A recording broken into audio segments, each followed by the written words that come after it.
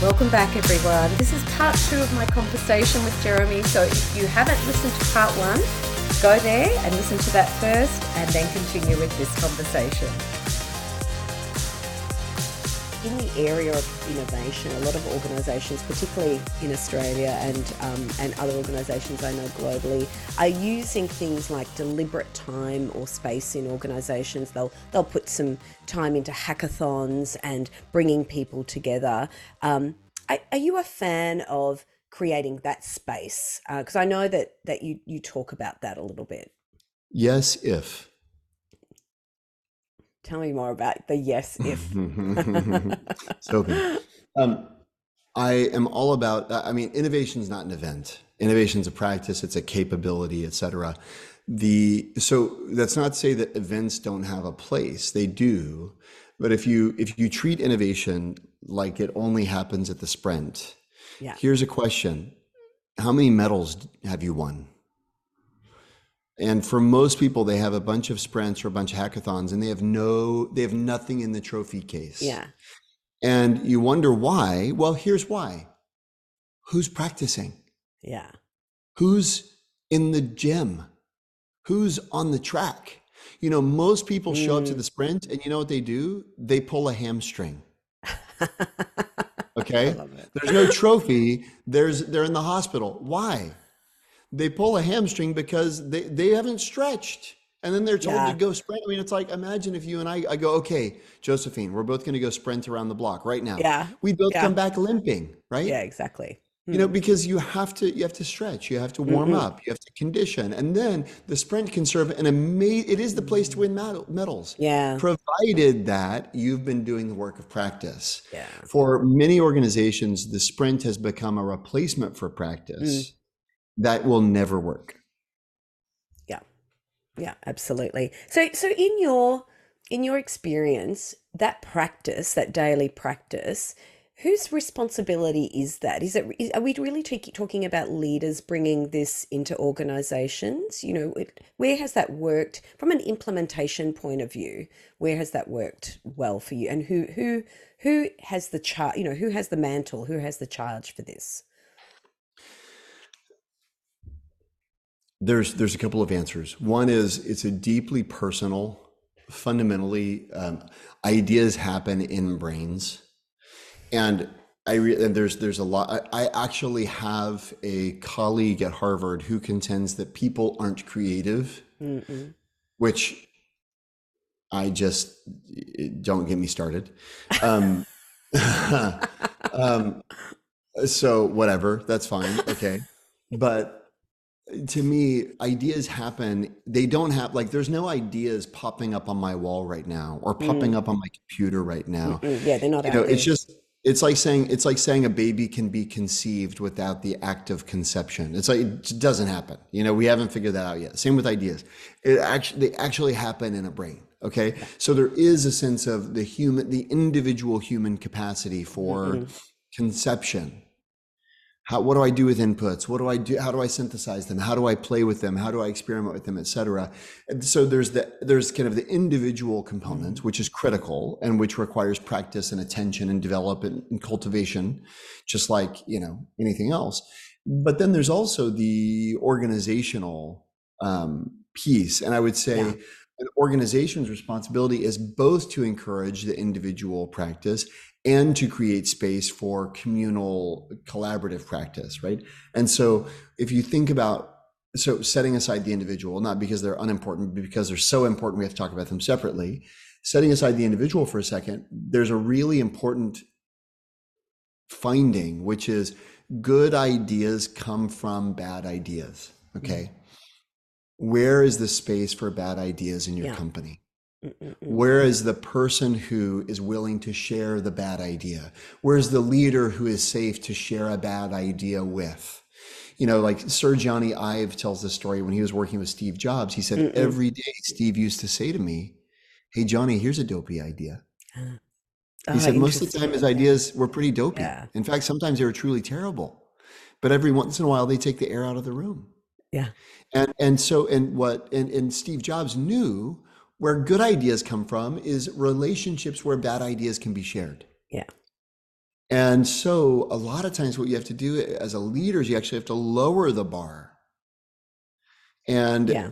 there are lots of ways to do that. There's, I mean, in gifted facilitators, there's an incredible role for a gifted facilitator to basically normalize play and to normalize silliness and to and you go, silly? I go, yeah. Serious isn't working, you know? Yeah. Is Yeah, how's exactly. serious working for you? Yeah. Yeah. And if serious isn't working, what makes you think that you know? Then what makes you think silly won't, right? But anyway, it's not that we're being frivolous or that we're being Mm-mm. stupid or that we're commissioning nonsense. It's none of that. But it's recognizing there's we've talked a little bit about volume. There's also Yes. variation. Variability is really essential. Mm-mm. Creativity and innovation is essentially a numbers game, and what you want to do is kind of put Mm-mm-mm. shots on goal. And so, how do you think about broadening the shots on goal? You've got to create space for people to be safe to have bad ideas. Amy Edmondson has done a ton of work on this at Yeah. Harvard on psychological safety, Yeah.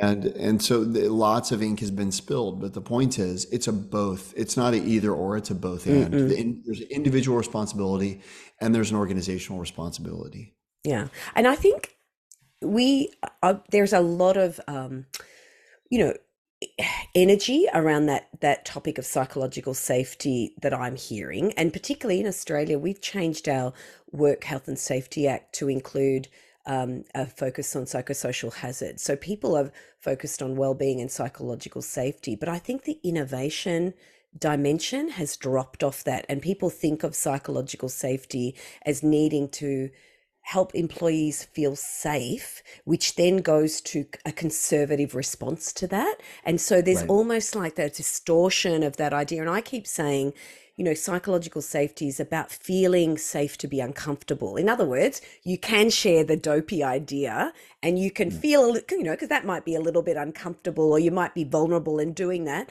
because you put yourself out there when you share a dumb idea, but that Mhm.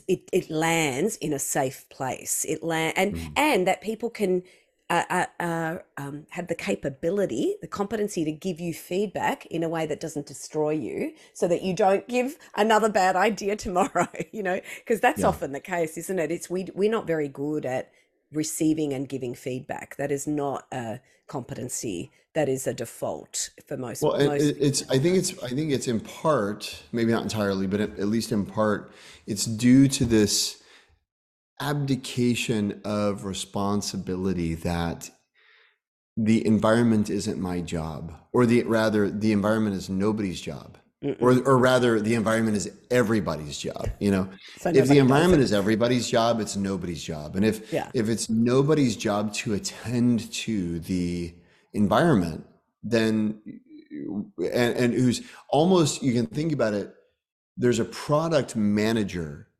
of the environment. That's what there should be. And if it's no Mm-hmm. one's job to attend to the environment like a product that needs attention and product market fit and iteration and experimentation, then is it any wonder that Yeah. the environment isn't conducive to creativity? No, not at all. Mm-mm-mm. Yeah, exactly. Exactly. Um, so Jeremy, I'm really getting a lot of inspiration from this conversation. I keep thinking back to my older experience at my older workplace, because what we did, I think in some ways I can see where we went wrong in some ways, because we institutionalized design thinking. We created a center for design thinking and we made it the responsibility of one function of the organization. And but we didn't that necessarily didn't it didn't incorporate the team's practice. I think the director of the center was trying to influence teams, but the Mhm. responsibility was with that person. It's your job to be the director of innovation or director of design thinking, rather than creating an accountability across all teams and instituting some of these daily practices. We created an academy in a way internally, Mhm. which made it a little bit inaccessible, Yeah. because it became this knowledge base that wasn't necessarily in everybody's ballpark. So I can see how that could have worked. Where do you think, in terms of creating a viral level of implementation of this? Because what a scalable level of implementation, because I can see how I can apply it in my daily life, and perhaps if I'm a team leader I can apply it with my team. But what do you need to really create a shift in an organization so that it becomes that norm? It becomes a norm to be discussing bad ideas and allowing space for inspiration as a normal part of the business, you know, as the work routine, a normal part of the Well, way we work. I have two answers to that question.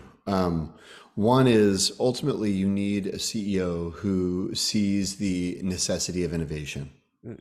So that's one thing. If you have a CEO who's satisfied, who's content, none will say that, by the way. But if they aren't pushing, Yeah. if they really aren't pushing the organization, not just to do what they're doing better, but to be figuring out better things to do, then that would be evidence of contentment. And if there is, so that's one thing. The other thing I would say is it's largely well, okay. Well, I'll illustrate. So sorry, remind me to say down, not up. Okay, I'll come back to that. So just put a bookmark on that. Down, not up.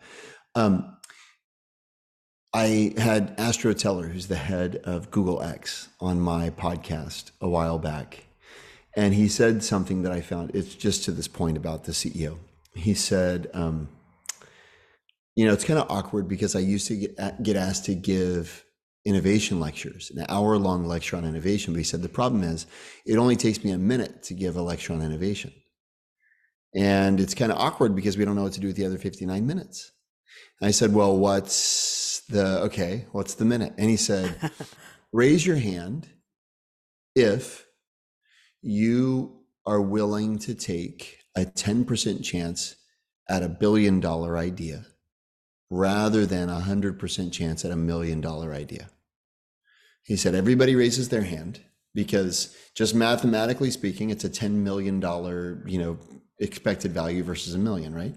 He said, now keep your hand up if your CEO and your board agree with you. And he said, every hand in Wow. the place goes down. And he said, you don't need a new innovation. You need a new leader.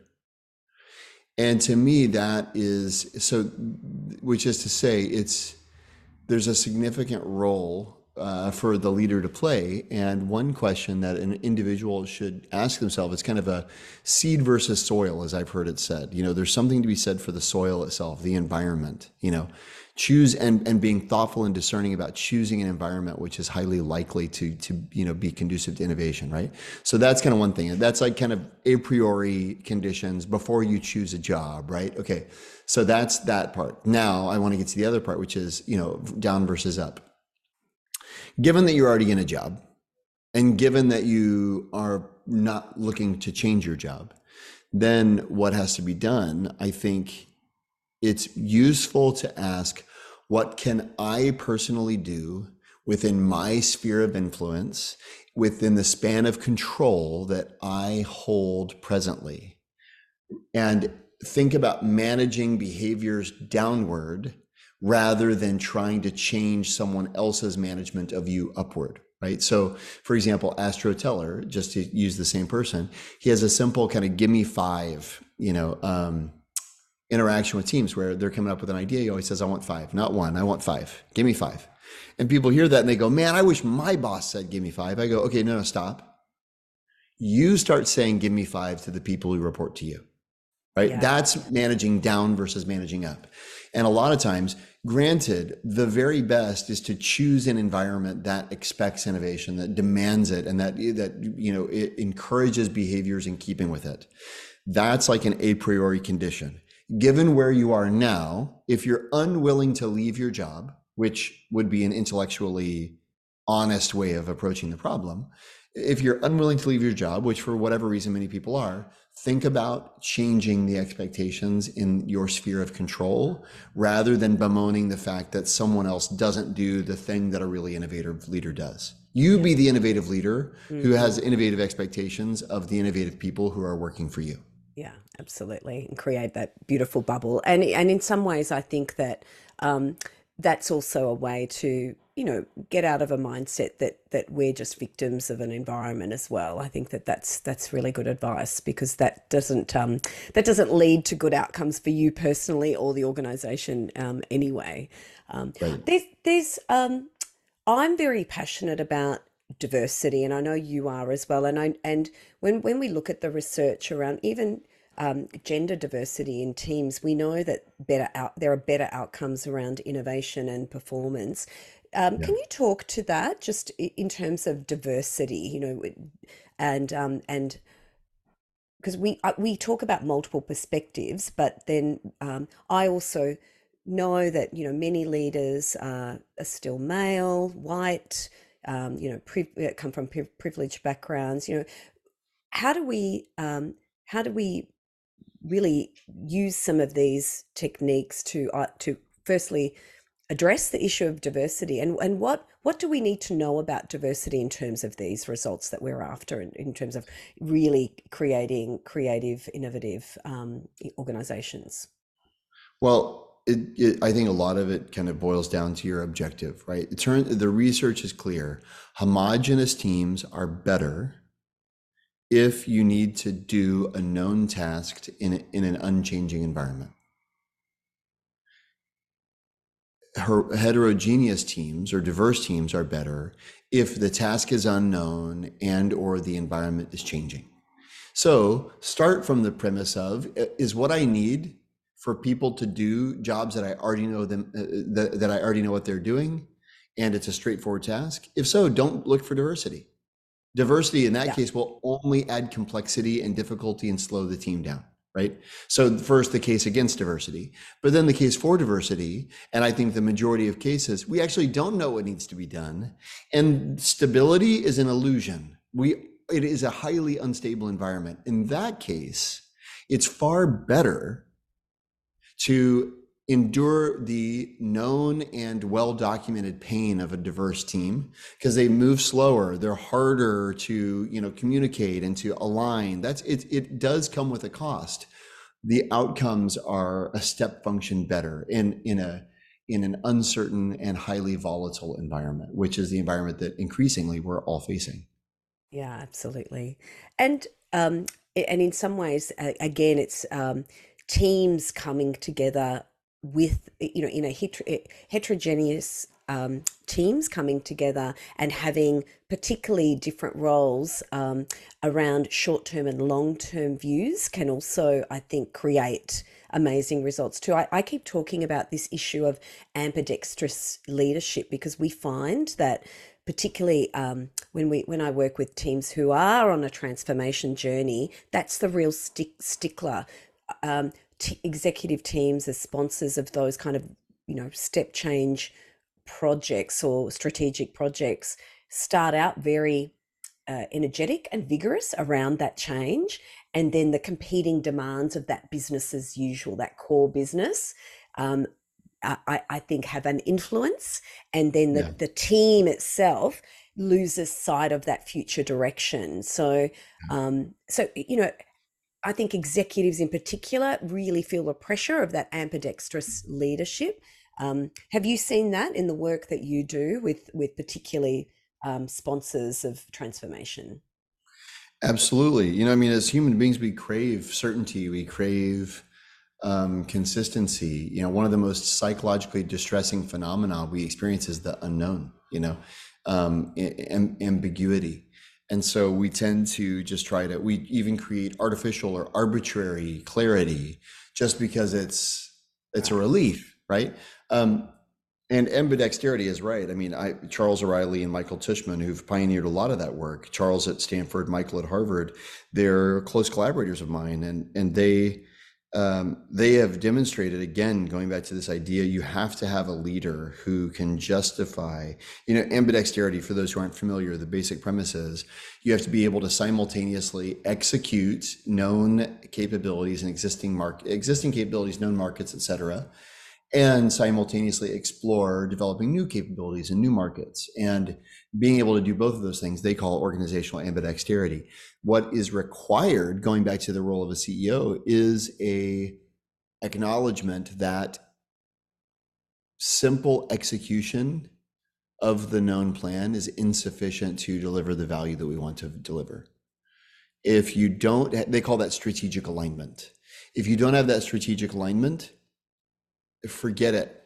Don't explore. It's just, and you see that actually. I mean, the sad thing, I don't know what the story is at Telstra. I'd love to learn more about the history there. But the sad thing is, you see it, it's almost cyclical. These design thinking labs, they get spun up and then Yeah, shut down every 3 to 5 years because it's, somebody's got a bold ambition and they're like a vision and they resource it and all that stuff. And then things change and it's, EBITDA would look a lot better if we got rid of that innovation lab. And so you kill it. And then, the market comes back, you go, wow, we really need to be investing in innovation. And it's just, it's this cyclical true. thing. Mm-mm. Yeah, and I think you're right. I think that internal alignment is important. It's almost like what you're saying. It's a foundation. You need that. You need to get that right, before you can stretch. And I think that my experience of the organization at that time, I think that there was some movement towards getting that internal alignment, but I wouldn't say that it was there. Definitely not there. So Yeah, it's at the hard. It's time, hard. so that's good. That could be right. So Jeremy, what's the next? We're at the end of the year. What's 2024 for you? What are you looking forward to? I am very bullish on generative AI and leveraging generative AI to basically be Iron Man super suits for us mere mortals. And right now, they're just scratching the surface, Josephine, in terms of the Mm, possibilities.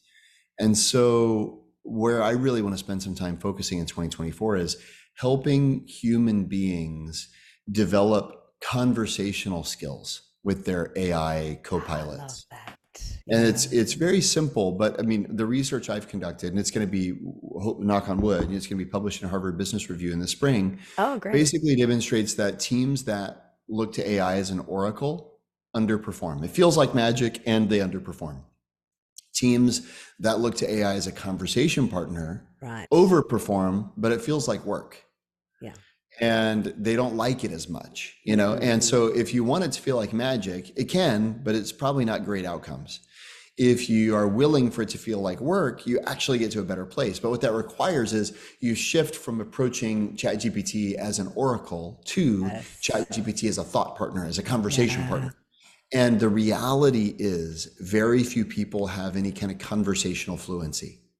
Yeah. And so to me, it's that the foundational kind of ability is folks have to be able to feel comfortable talking with ChatGPT, have an Mm-mm. ongoing conversation, an ongoing dialogue with ChatGPT.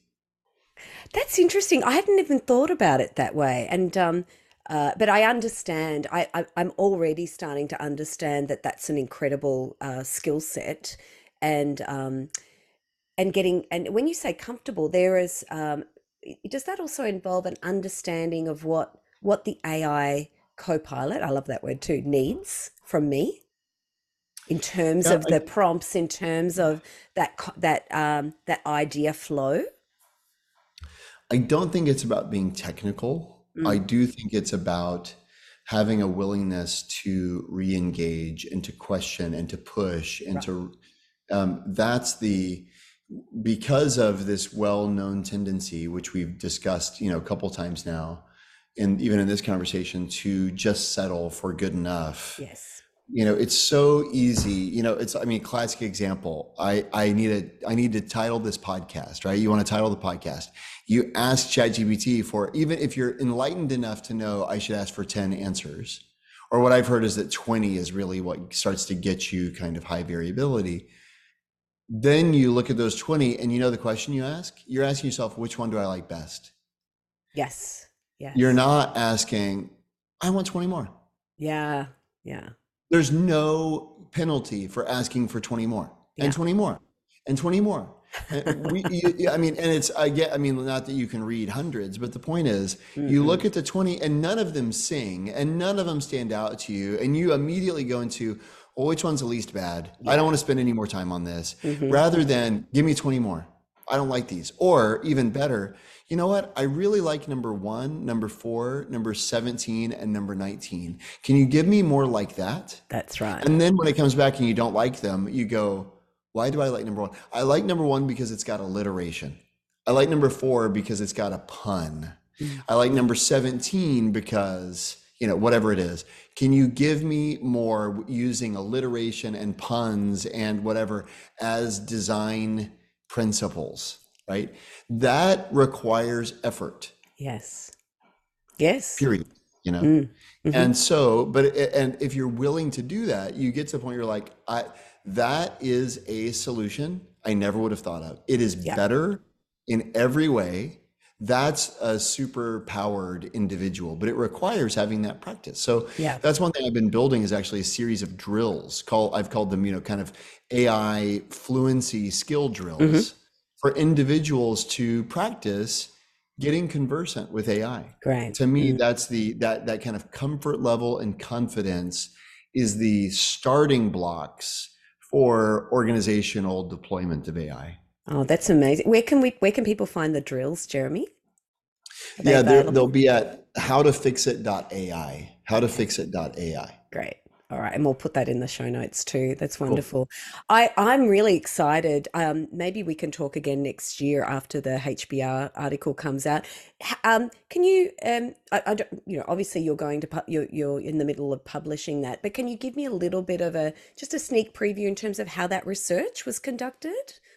Yeah, happy to. We went inside of organizations in the US and in Europe, Hmm. and we had them specify a problem that they were trying to solve. That they wanted to, to conduct brainstorming sessions around. So sometimes a new product, sometimes about education, sometimes it's about a new market, et cetera, et cetera.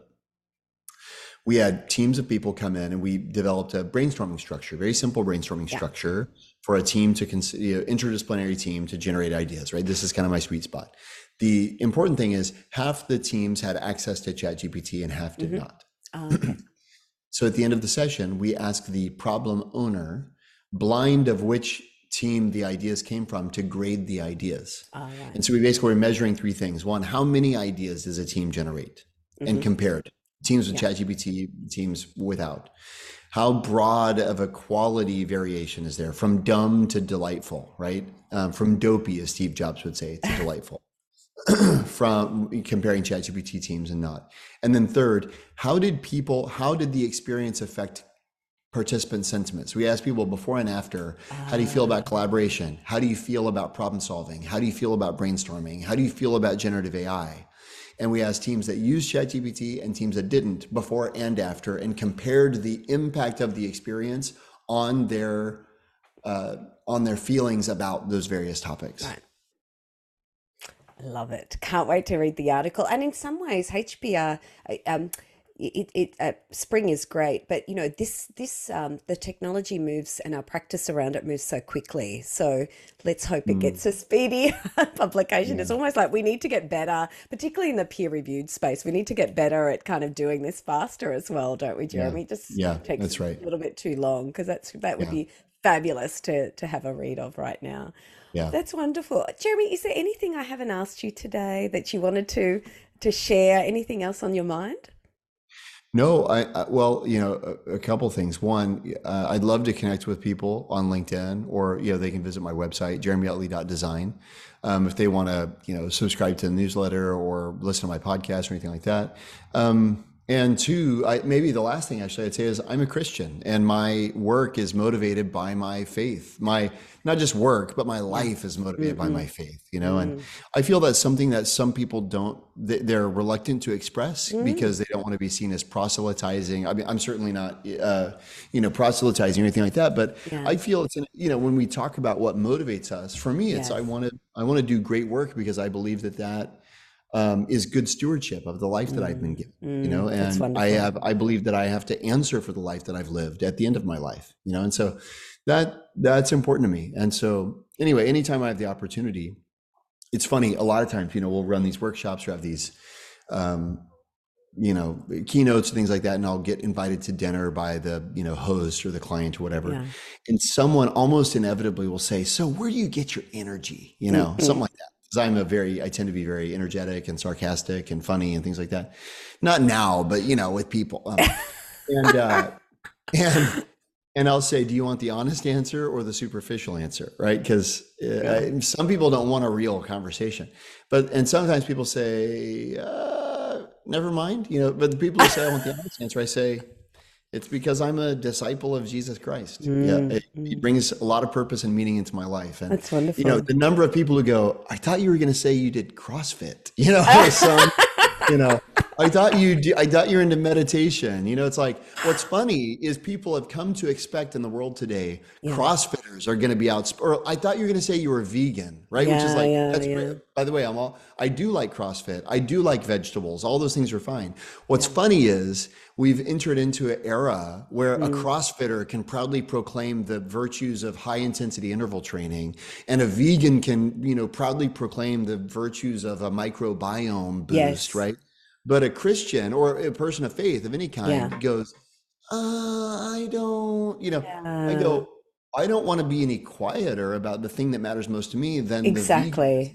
Not good or bad on veganism, but it's like if we want to value one another as human beings, we should be able to say, honestly, this is what That's right. drives me.